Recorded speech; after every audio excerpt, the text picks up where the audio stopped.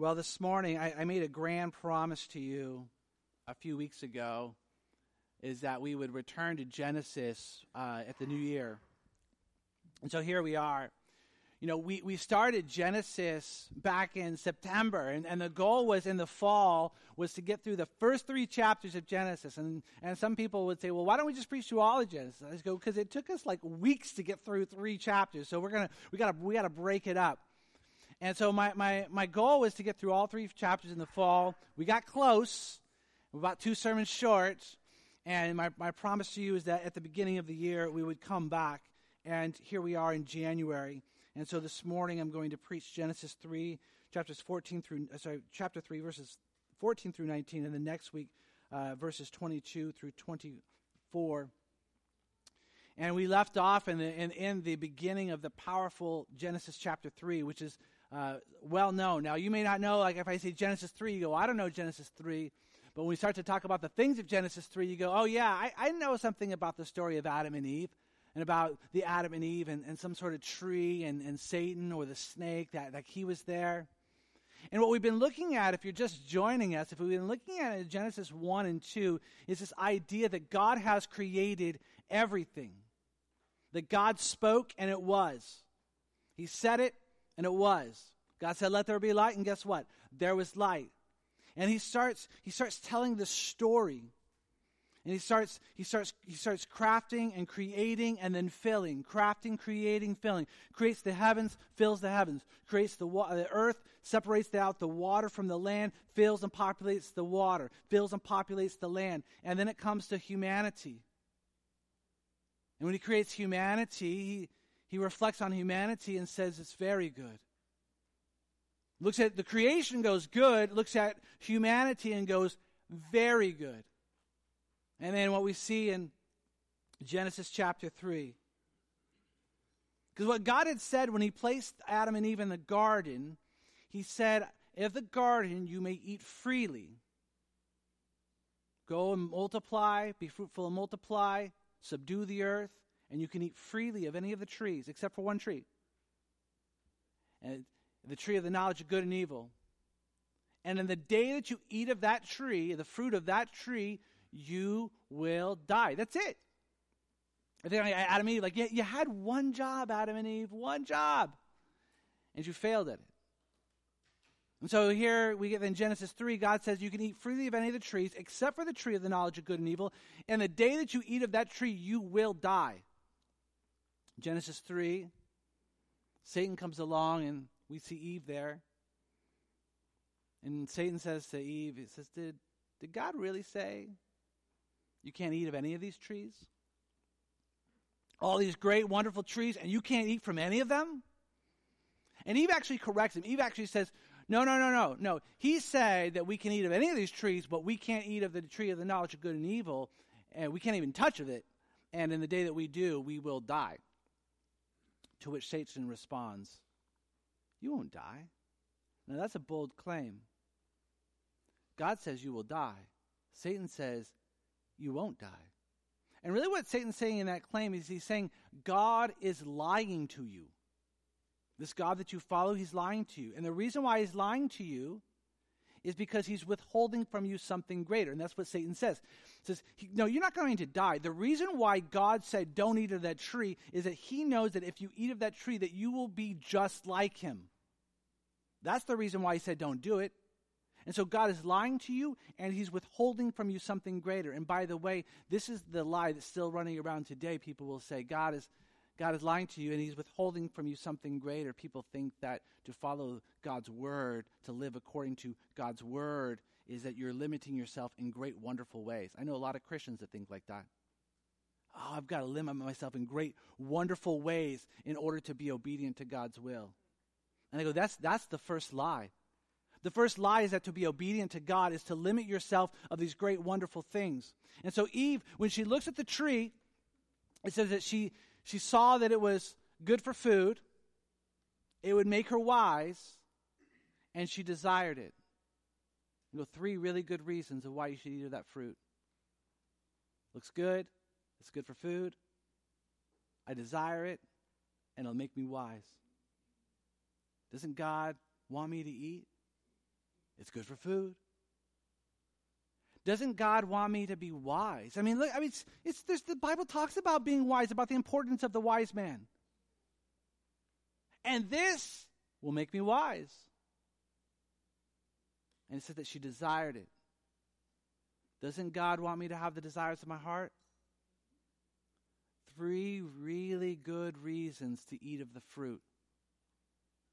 1 really, really, really good reason to not. God said, don't. And here what we see in Genesis chapter 3 is we see the first time, we see the first time where human wisdom trumps divine edict. Now, there's a lot of places in your life where human wisdom is trumping divine edict. And you probably couldn't trace the first time in your life where human wisdom trumped divine edict.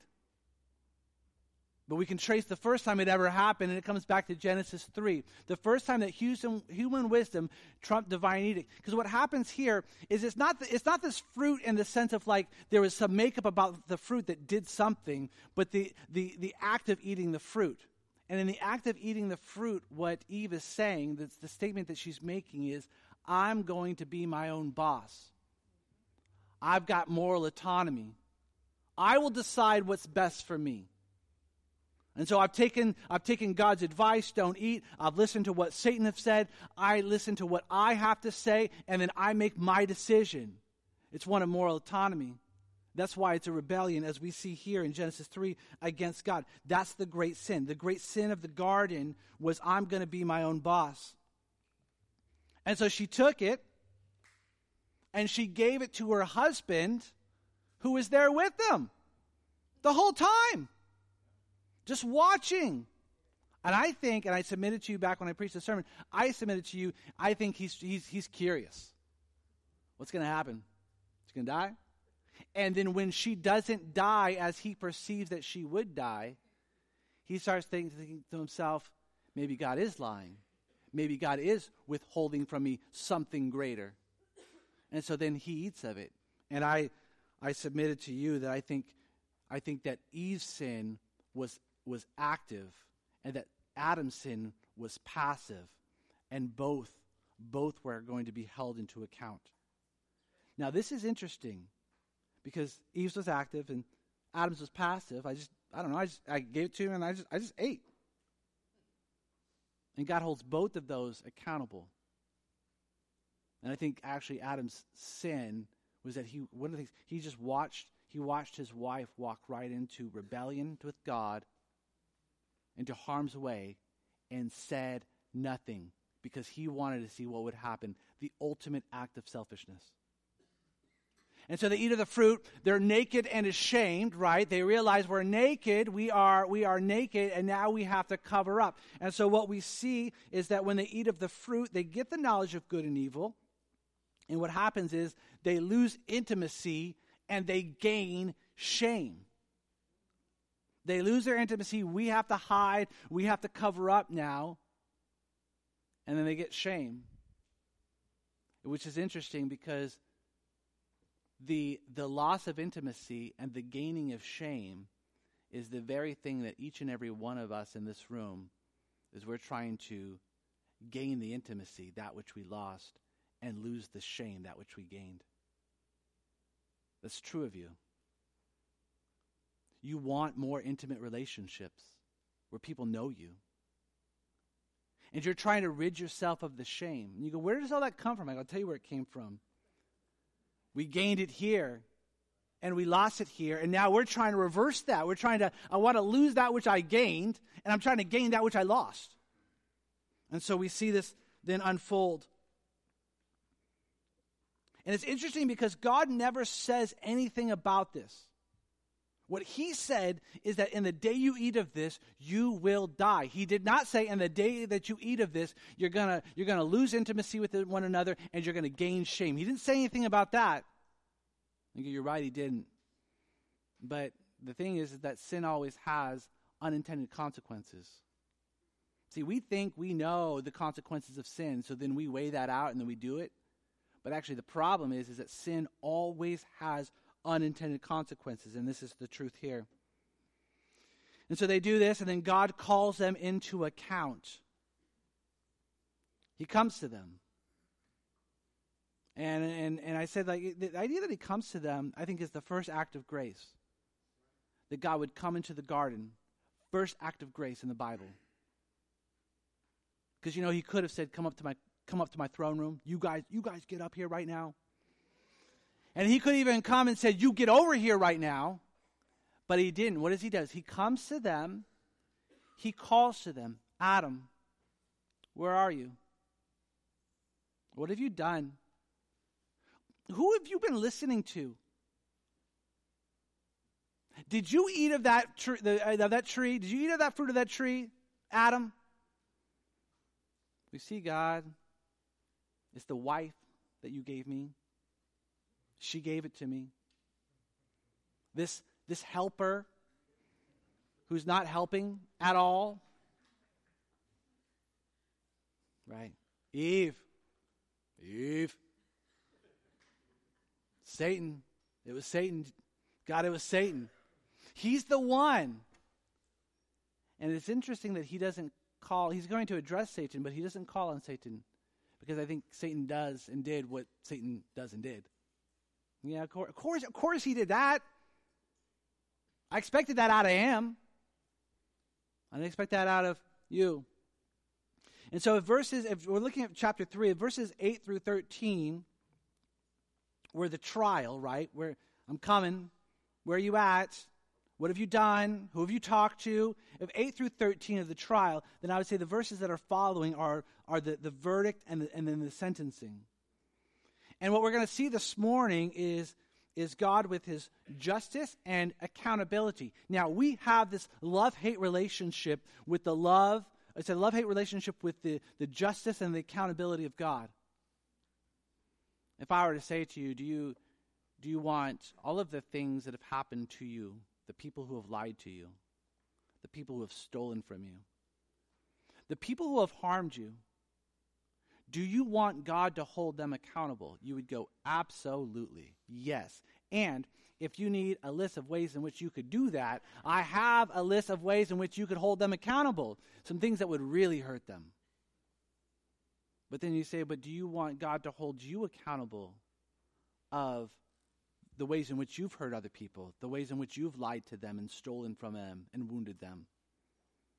And to which we would say, well, no, I mean, no, because that's totally different.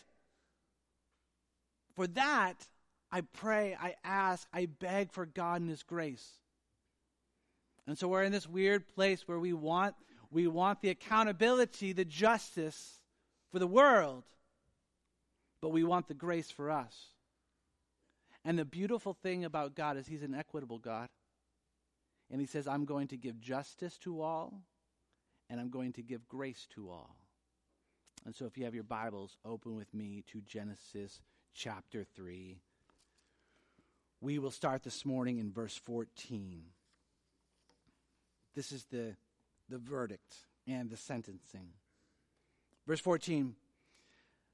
The Lord God said to the serpent, because you have done this, cursed are you above all livestock, and above all beasts of the field. On your belly you shall go, and dust you shall eat all the days of your life. I will put enmity between you and the woman, and between your offspring and her offspring. He shall bruise your head, and you shall bruise his heel. Cursed are you, Satan, above all livestock, above all domesticated and undomesticated animals. You're going to be different than all of them. Now, I know for most of you, you guys probably put snakes in a different category, right? Like, I don't know, snakes are this weird, freaky, own category of things I never ever want to see ever in my life. He says, cursed are you above all domesticated and undomesticated animals. On your belly you shall go and eat dust. Moses, who is recording this, I don't think in this moment he's trying to explain why snakes don't have legs, right? which is what some people would go, and this is in Susie, and this is why snakes don't have legs. I don't think that's what he's doing. He's not trying to explain to the world why snakes don't have legs. Because if you're going to apply that, like, oh, this is why, so snakes used to have legs, and then this happened, and then snakes didn't have legs anymore. I say, if you're gonna say that, then you'd have to come up with the same thing to say, and Susie, this is why snakes eat dust. But snakes don't eat dust. And I don't think Moses, as he's recording this under the Spirit, I don't think he thinks that snakes eat dust. I think something else is happening here. I think that God is one, humiliating, humbling Satan because in his pride he exalted himself, and God says, I'm going to humble you. And by humbling you, I'm going to physically make you lower than the rest of the animal kingdom. You're going to crawl on your belly. And not only is it going to humble you, but it's going to limit your mobility. In other words, Satan, you're limited. It's interesting because when I talk with people, sometimes people talk to me as if Satan is unlimited. You know, we one of the things we say about God is that he's omnipresent. He's everywhere, all the time. There's nowhere that he isn't, which means that an omnipresent God can be with me when I'm somewhere else, and he can be with you as well at the same time. Why? Because he's omnipresent. But it's interesting, because he's not limited by space and time, but it's interesting that I think that a lot of people think that Satan's the same way. That Satan can tempt me at the same time he's tempting you, and tempting this person, and tempting something like that. He's omnipresent like that. I go, but he's not. We actually find in Genesis 3 that he's limited and that God has control over him. Because he says, Satan, I'm going to limit you, and limited you will be. Satan can't fight it. He can't say, you can't limit me, God. God limits him, and so it is with the rest of creation. When God says it, it is so. That's how he proves his power. How he proves his power over Satan, I said it, and it was so. And so people are like, I think Satan's tempting me. And, you know, I get what's being said, but I think to myself, it's probably not Satan. You know, maybe it's one of his underlings, maybe.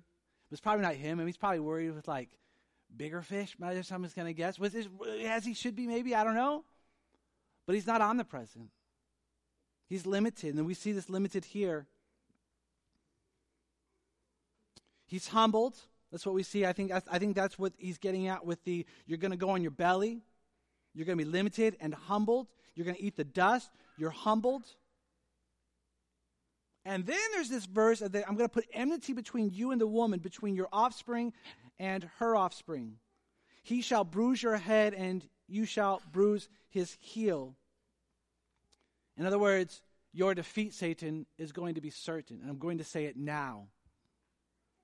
You know, many people think that this is the first time we get the gospel in Genesis, in the Bible.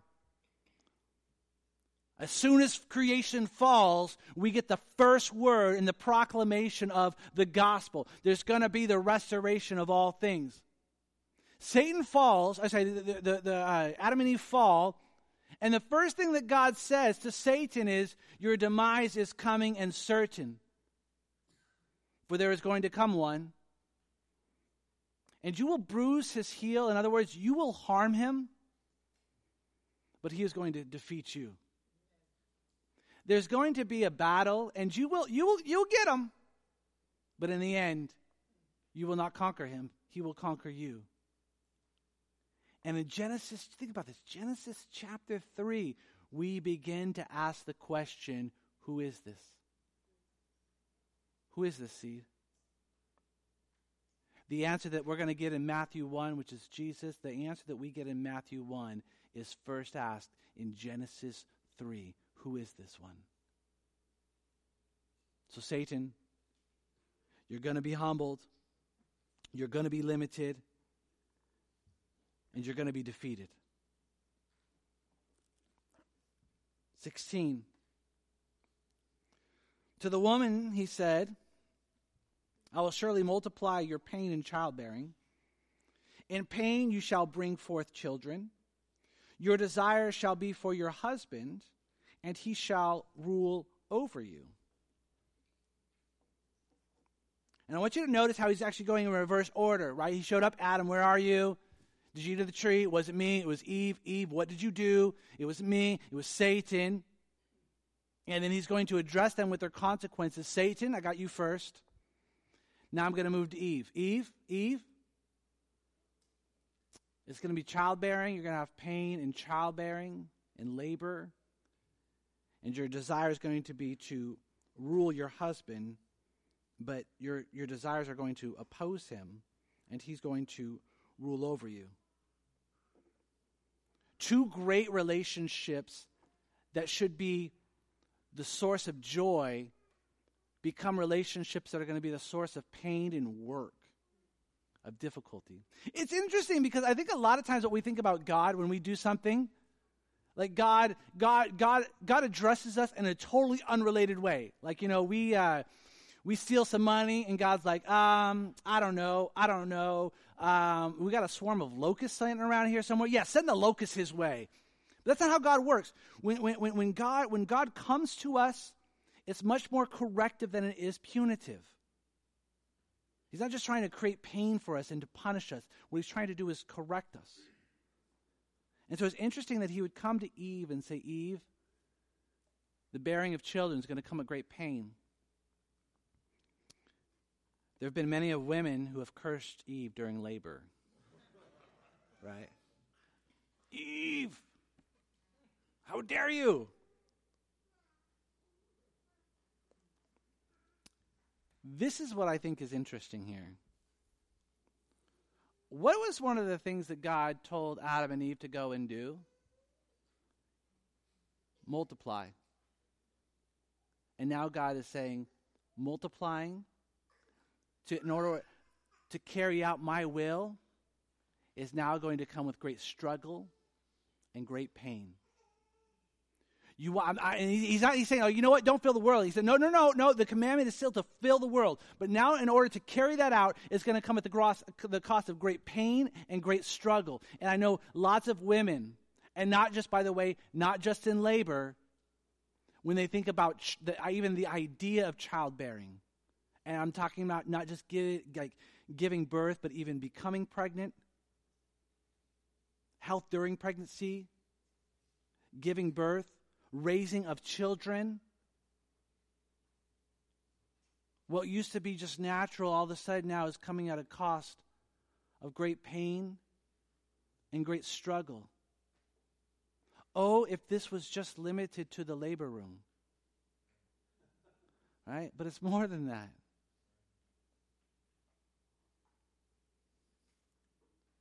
And then he says, your desires, and some of the translations don't always pull this out, but the idea is that your desires will, and the ESV says, your desires shall be for your husband. Actually, I think if you look at it, when it really actually, literally says, your desires will be against your husband's. In other words, your husband's desires are going to be different than yours. Wives, you ever thought to yourself, my husband's desires are so totally different than mine? Well, you can thank Eve for that too. Eve. And so he says, this is interesting, your desires are going to be contrary to his. There's going to be conflict here. And he's going to, as it says here, he's going to rule over you. Now this is like, Josh, you can't say that. That's 2019. It's 2019 now. You can't say these sorts of things. I go, well, first of all, I'm not saying it, right? I'm reading to you what is in the Bible. And it's been here for a very long time. But a couple of things I want to make aware to you. One, it does not say, and women, your desire will be for men, but men are going to rule over you. In other words, this is not just for all of the genders. So in other words, that all men rule over all women. That is not what the Bible is saying. The Bible is saying in a very specific relationship with husbands and wives. Wives, your desire is going to be against your husband's, and he will rule over you. When I talk with high school students, and then we come across passages like this, I'm going to go, yeah, it's a very unique relationship. So ladies, I will submit to you, you had better select wisely. And if you think to yourself, I don't like where this guy's leading, then I would say, get out, go. Because what's happening is you're not going to like where he's leading. You're going to get married, and then God's going to say, I want you to follow him. And you're going to go, oh, no. But a lot of times you knew that before you got married. And so it's not all men over all women. But I think what is here is that God is saying, I want the husband to be the leader in the marriage. Now, God could say this and give no explanation. But I would like to submit an explanation to you this morning. So I'm going to say this by saying, like, God needs to give no explanation. He can just say, this is the way it is, and it would be so. But if we're looking at this idea that when God's coming down, he's not being punitive, he's being corrective, then I would say that leadership being bestowed upon the husband is not about oppressing Eve, but about engaging Adam. See, we think that the reason why God would say this is because, he wants to oppress Eve. And I go, I don't think it's because he wants to oppress Eve. I don't think he's even doing this because he goes, because Eve can't lead. I think he's doing this because he doesn't want to oppress Eve, but what he wants to do is to engage Adam. And I go, well, what just happened? Well, Adam failed. And how did Adam fail? Adam just sat there passively watching his wife walk in disobedience to God and said nothing. And I think God comes along and says, I have a solution for that problem. I'm going to put on the husband the responsibility of leading. Not because Eve can't, and not because I want to oppress Eve, but what I have to have is I have to have Adam engaged. Remember, that was what I said earlier, that Eve's sin was active and Adam's was passive. And God says, I know how to correct this problem. I'm going to engage Adam. I've got to engage Adam. And by placing the responsibility of the leadership in the marriage on the husband, it's to engage Adam. And what I have seen, now you look at the marriages, you look at your marriage, you look at the other marriages that are around you, and you tell me if this is true or not. So I'm not going to say this is true. I'm going to submit to you something that I see, and then you look at your own life and your relationship, and you tell me if you see the same thing. But I see something. As the wife becomes more active, as often the husband becomes more passive. And now we're talking about a generation of men that are passive. And I go, oh no. Not because men have to leave, but there's something that happens when the men become disengaged. And so in this, it's not punitive as it is corrective. God says, I'm going to require in my law, in my kingdom, in my people, I'm going to require that the husband be engaged. And by the way, leading does not mean then I get to tell everybody what to do. If you think that's what leading is, then it's a broken idea of leadership. When people come to me and they go, Josh, what does it mean to be a spiritual leader? I'll say, I'll tell you what it means to be a spiritual leader. It means to be a spiritual leader in your family. It means that you're the one initiating spiritual growth. In other words, you're the one saying, hey, I think we should pray. Hey, I think we should go to church. Hey, I think we should be generous over here.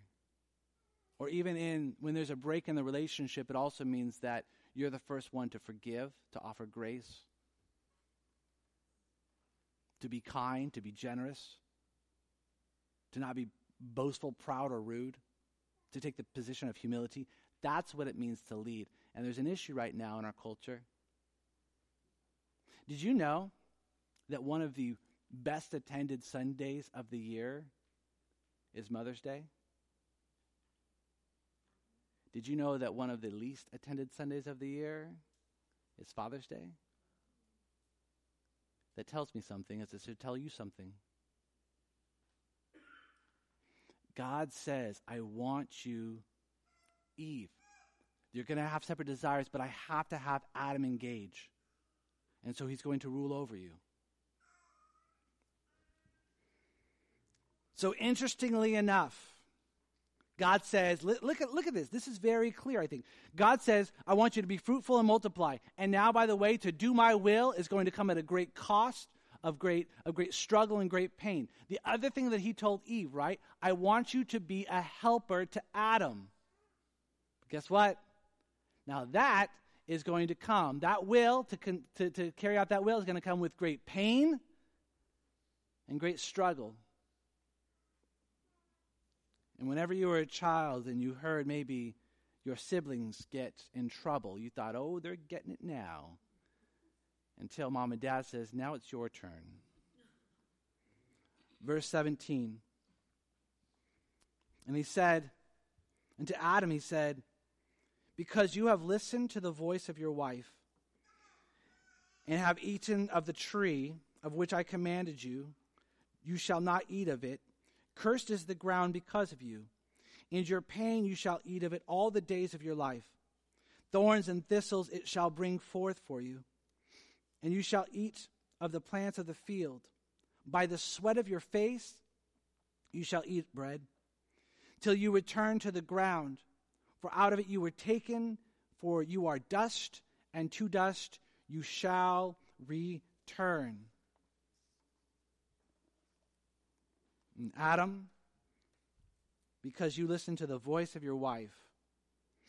Now, husbands, let me be very clear on this. Don't get back into the car and say, what did you learn from the sermon this morning? Well, that I rule over you and don't have to listen to you. I took copious notes when he was preaching on that part. It's fairly clear. It says it right here. I mean, we can even quote the verse now. Before I just thought it, now I can actually quote the verse. Genesis 3:17. You know, me and the scriptures better than that, right? What he's saying here is that this idea of listen is that you obeyed. You had my voice, Adam, and you had the voice of Eve. In other words, you don't get off the hook just because I don't know, she gave it to me, I ate it. Like you knew. You knew. You knew what I said. And by listening to her, you were disobeying me. It wasn't that he listened to Eve, it was that, by listening and obeying Eve, he was being disobedient to God, which he would say the same thing to Eve. Eve, you listened to Satan. This is broken because you listened to Satan, you didn't listen to me. And he says, now the ground is going to be cursed because of you. Work is going to be, work.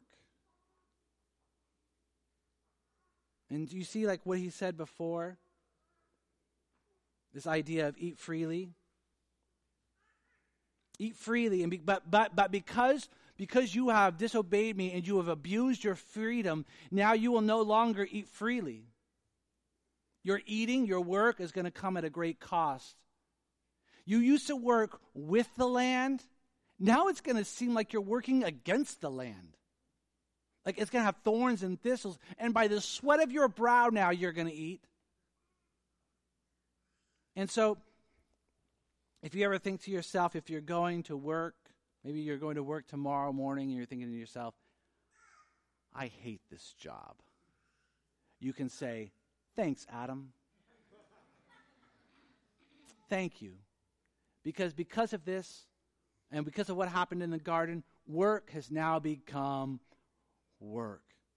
That's why when people talk about heaven as if heaven's going to be this place where we just relax, I go, no, there's work there. And but it's work redeemed. It's work, everything is redeemed. And it's interesting because what did God tell Adam to go do? Go subdue the earth. And now he's saying in order to subdue the earth, it's going to take a lot of work. It's going to take the sweat of your brow. It's going to be working against you. In other words, now to complete the will of God, it's going to come at a great pain and a great struggle. And so we see this with Adam and with Eve. Childbearing, marriage, work, a source of pain and a source of struggle. Childbearing, marriage, work. It takes a lot of work and it's hard. And it's interesting because there's something inside of us, especially with the two, actually all three, with childbearing, with marriage, and with work. We actually think they should come easily. And anytime they actually take hard work and it's a struggle and it's a pain, we think to ourselves, something is wrong. To which I would say, yes, something is wrong. But the way that we often answer that, right? Let's go get a new marriage, or I'll go get a new job. And sometimes it was the new job. And sometimes the new job, that might be helpful. But at some level, you go, there's something deeper and more broken that is inside of us. And so we should actually not be surprised when these places are great struggle and great pain. Childbearing, having children, marriage, and work, things that should bring us joy and fulfillment, all of a sudden are great work, great struggle, great pain. And so what do we do? Which you may think, yes, preacher boy, tell us. What shall we do? It's interesting that when God calls Israel, remember the Israelites are slaves down in Egypt, and God says to Moses, go get my people and bring them out. And they'd been working hard, making straw. They were slaves, a slave nation. He brings them out into the wilderness. And one of the things he does in the wilderness, he provides manna for them every day. I'm reestablishing you. And so I'm going to feed you again. And you're going to eat every day. Now you're going to have to go out and collect it, but you're going to eat every day with manna. But what's more than that? When Jesus shows up on the scene, he feeds 4,000, he feeds 5,000. He's telling people that he is the bread of life. But he's feeding people. Come and eat. Come eat. You go, oh, wait a minute. He doesn't say go out and work hard, and then come back, and then I'll feed you. He says, just come eat. And we even use that terminology when we talk about communion, that come to the table and eat. And all of a sudden, he's inviting us again into this place of that we eat freely. And then he says these things of like come to me. You're tired? Work got you down? Yeah.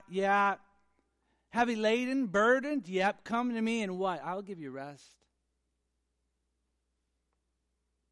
The thing that you lost in the garden, I've got.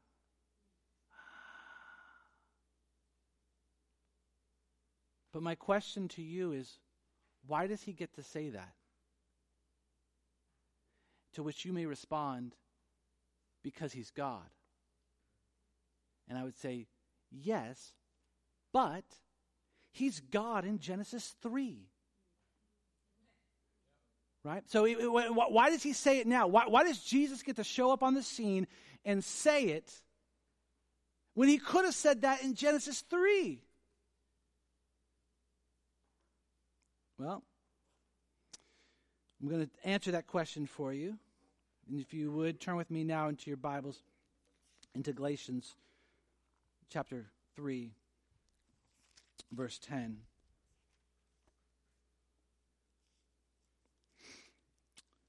Galatians chapter 3 verse 10 says this: For all who rely on the works of the law are under a curse. For it is written, Cursed be everyone who does not abide by all things written in the book of the law and do them.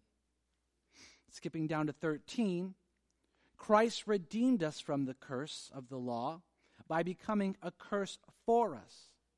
For it is written, Cursed is everyone who is hanged on a tree, so that in Christ Jesus the blessing of Abraham might come to the Gentiles, so that we might receive the promised Spirit through faith. And so it says in Galatians, it says, everybody who breaks the law is cursed, which is what we see in Genesis 3. There was one law, don't eat of the tree. You ate of the tree, now you're cursed. And then as the law expands, so do the curses. You could read Deuteronomy. There's lots of cursed be the man that does this, cursed be the man that does this, cursed be the man that does this, cursed be the man that does this. And so when Jesus shows up and says, come to me, and once again you will find the rest. Work will no longer be work, because I will redefine it for you. Come to me and you will eat freely. He doesn't do that because he got all of a sudden he got to Matthew and was like, you know what? I've been pretty hard on these guys for 1,500 years, and I'm going to do things differently. No, that's not why he gets to say that. The reason why he gets to say it in Matthew and not in Genesis is because he becomes the curse. That's what it says. Not that he removed the curse or he took the curse away, but that he himself, this is what it says, that he himself became the curse. And we see the same thing that happens with Jesus and the curse that happened with Adam and Eve. With Adam and Eve, to fulfill the will of God came with great pain and great struggle. Because of sin, the will of God came with great pain and great struggle.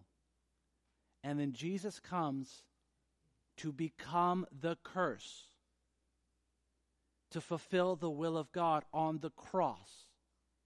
That the God the Father would send the Son to become the curse on the cross. And we go, and all of a sudden, once again, we see the same thing, that the will of God comes now with, because of sin, the will of God comes with great pain and great struggle. The journey to the cross and on the cross, the story of the cross, is filled with it being the will of God, but also filled with it being great pain and great struggle. He who knew no sin became sin, that we might become the righteousness of God. Jesus became the curse.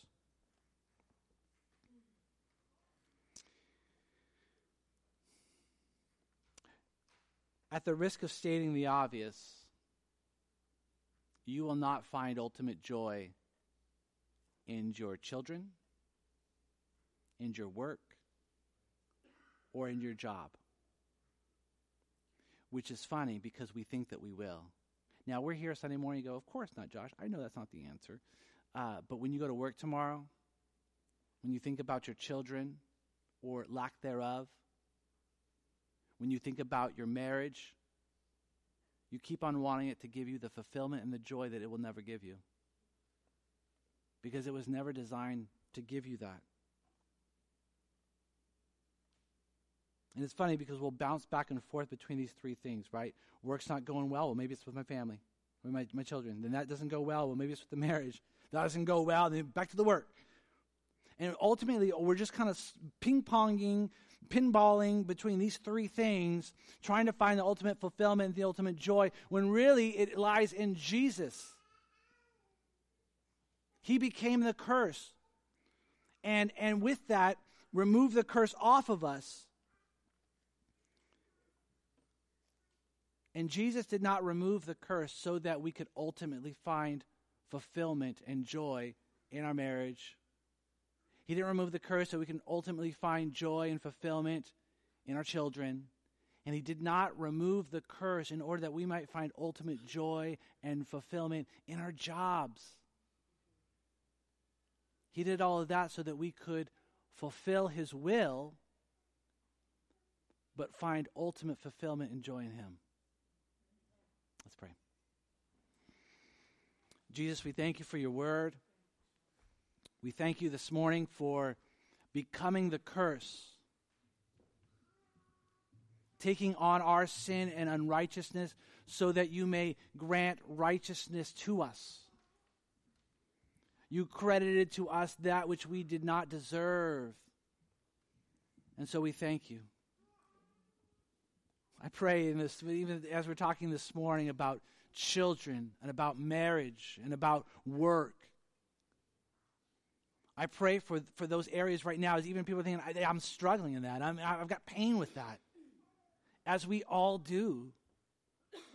I pray that you would heal that. But more than that, I thank you by your grace that we don't find our ultimate fulfillment and joy in those things. That Adam and Eve didn't find their ultimate joy and fulfillment in their marriage, in the children, in their work, but they found their ultimate joy and fulfillment in you, in a proper relationship with you. And they mourned the loss of that. And their marriage and their children and their works were just the shrapnel of that. May we find our ultimate joy and fulfillment in you, Jesus, because you have become the curse that was due to us. We love you. We pray for these things in your name. Amen.